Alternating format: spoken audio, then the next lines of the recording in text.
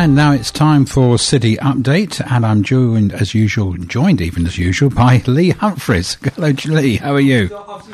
Graham, eventually. Yes, indeed. Something like that. Anyway, how are you today? I'm very good. Very, very, very nice. Well, it's been another busy week financially, hasn't it? It has. It really has. I mean, we thought last week couldn't be topped, so that was quite busy because we had all the interest rate rises in the UK, the US, and various other countries around the globe. But the excitement has continued into this week as well. Right, okay, yeah. So I see a lot of markets selling off then? Yeah, it's continued really since we last spoke. So actually the initial reaction last Wednesday night when the United States put up their interest rates by 50 basis points, by 0.5%, there was an initial rally, and then they turned that ship around pretty quickly, and then there was a huge sell-off. The sort of tech shares in the US, in the Nasdaq market, fell about 10% between Thursday and the end of trading on Monday. Some of the big names that our listeners would have definitely heard of, things like Amazon, is now standing about 42% below its all-time high back in October 2021. So there's been some really significant moves. My goodness me. And what about the FTSE then? That's been outperforming, hasn't it? Well, it has. The FTSE tends to do well in this kind of market for a couple of reasons. One of which is currency. The British currency, the sterling, is particularly weak at the moment. It's trading around 122 against the US dollar, for example. That helps all our companies that are overseas that want to then repatriate those dollars and yen and yuan, among other currencies, back into sterling. So that really helps. That's one thing that's helped. And also, of course, two of the companies that we talked about last week, Shell and BP, are British companies. What do? They basically dig up oil and sell it on world markets. Well, crude prices, for example, are extremely high. Crude oil is up 42% so far this year. So if we compare the FTSE's performance, which is down about 2% year to date, fairly modest, and then we compare that with Germany and France, for example, which are down 13%. I looked actually earlier that Sweden is down 18% year to date. So that's just, in 5 months, you can see that the FTSE's faring relatively well. Right, good, okay. And what about supply issues? Well, one of the big problems here, and this is what when we look at all this sort of sea of red on our screens, Graham, what is going on really? I mean, there is this nasty word that I think you may have mentioned last week, stagflation. It was talked about in the 1970s. Well, it's back, and it's making a real comeback this time. What is stagflation? Well, it's stagnation mixed with inflation. You were talking when we were off air just a moment ago, Graham. You said you saw some figures from the US, inflation figures in the US last night. What were they? Yes, I think 8.3%. I think they were claiming that the latest figures for the past week or two has been a flattening off in the growth. They're hoping it's reaching the peak now. That's what their theory is. Yeah, we can certainly keep our fingers crossed. Yeah, that's right. That was the CPI number that came out yesterday. So, but that kind of inflation pattern is mirrored really throughout the world, including the UK, and we can see this feeding through into everyday goods. New car prices, for example, in that CPI figure that you were talking about that came out yesterday in the United States, new car prices are up 13% on the year. Second-hand car prices are extremely hot. When prices of new cars go up, people then will transfer over to second-hand cars, and there is a huge demand for second-hand cars. Obviously, we've also seen in this country in particular, but around the world, house prices are particularly high. There was some data out this morning from the RICS survey, that the RICS being the Royal Institute of Chartered Surveyors. 80%, Graham, of chartered surveyors are seeing house price increases right now. And there's also, of course, as I've just alluded to earlier, the commodity price increases. My goodness me, yeah. So, it's all going in the wrong direction at the moment, isn't it? It certainly is. Now, we've got to basically ask ourselves, as markets are, is inflation that we're seeing right now in the UK and other places, is that a new thing? The answer to that is no, it's not, despite what our political leaders might tell us. We've seen, this is the 25th consecutive month of rising inflation. So, that dovetails quite nicely, if you remember back about 24, 25 months ago, and we had our lockdown, not only here but everywhere else. Combine that, Graham, with the fact that we printed money. We, the world economy, world governments are printing money. And, so we had this awful situation in which we governments around the world put their economies in a deep freeze whilst printing money. Printing money historically has never been a great recipe for economic success. No, indeed. And what can be done about all this anyway? Well, I mean, one can hope that governments reel in public expenditure, and they are trying to do that. Certainly in the UK, they're trying to do that a little bit. But there is a lot of governments tend to like spending money, and if they haven't got that money, they borrow that money. I saw something from the San Francisco Federal Reserve just a couple of days ago. They basically said that the amount of printing of money in the US amounted to $4 trillion over that sort of lockdown period, and they said that 3% of the 8.3% inflation rate that we're currently seeing in the United States is attributed to just that sort of printing of money. That's over a third of the inflation figure that we basically are seeing at the moment is attributable to that printing of money. So you can see that governments have not handled this situation so far particularly well.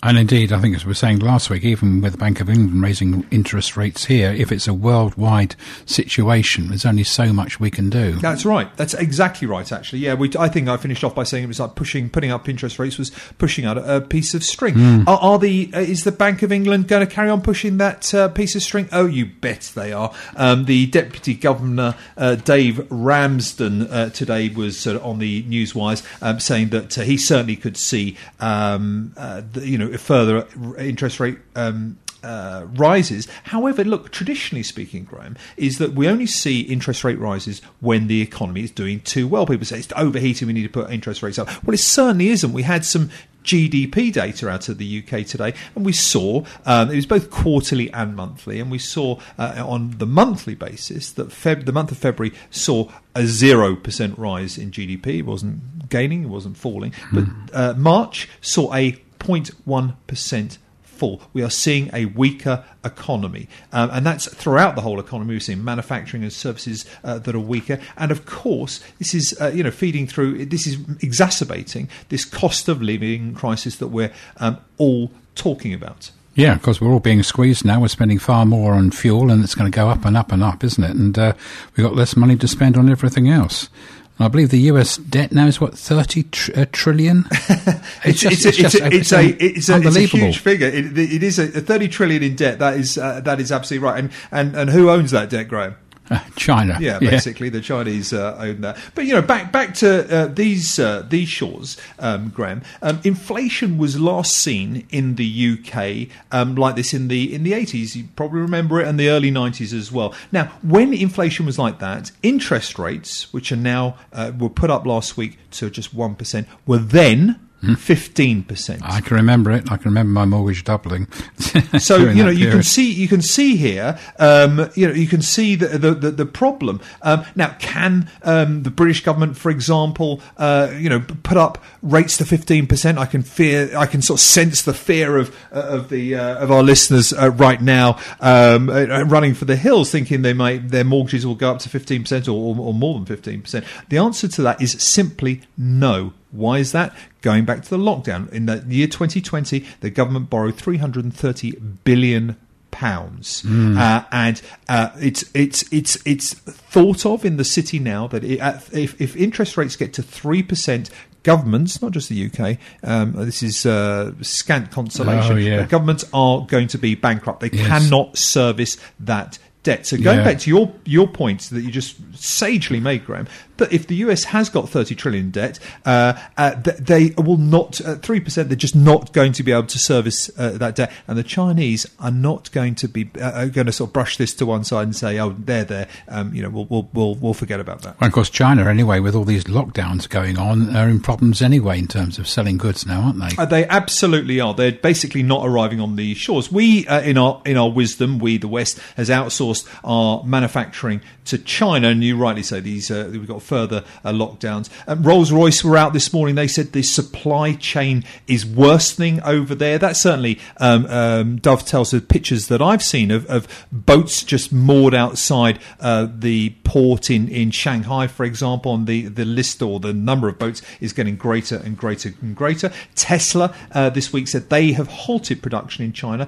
They cited supply issues. And Toyota on Tuesday, the big Japanese auto manufacturer, said they were cutting production in China for exactly the same reasons. And you're right that we've manufactured the manufactured goods just aren't arriving on our shore for the reasons we've just discussed. And then we've got this inflationary problem whereby we've seen that the West has outsourced its energy requirements to Russia and Saudi Arabia. And obviously we've got a war going on right now. We've had to impose sanctions on Russia as a result. But what we are doing is we're blocking off ourselves from 12% of the world's oil supply. Russia supplies there or thereabouts about 12%. And as a result, guess what? Oil prices go up. We started off by saying that crude prices are up 40% year to date. We've also got heating oil that's up 60% year to date. That's just in 5 months. Natural gas, Graham, is up 100%.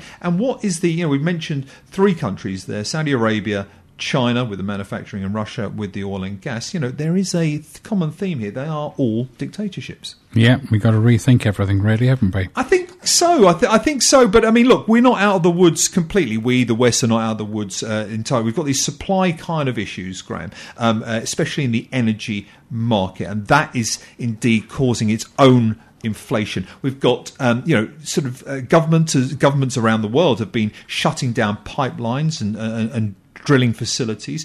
In the UK, of course, we've had fracking that's been mothballed in various locations. We've had this giant Keystone XL pipeline between the United States and Canada. I think it's 1,200 miles long, that Biden shut down, pretty much the first thing that he did when he arrived. Now, that's obviously going to be limiting supply. Likewise, we've had Nord Stream 2, which has actually gone bankrupt. It's the second pipe between Russia and Germany delivering gas into Germany, and that also now has been mothballed. And then combine that, Graham, with, of course, which I just mentioned, the war. We've got other supply type issues. Russia and Ukraine, for example, account for 35% of the world's wheat supply. Wheat prices are up over 45% year to date.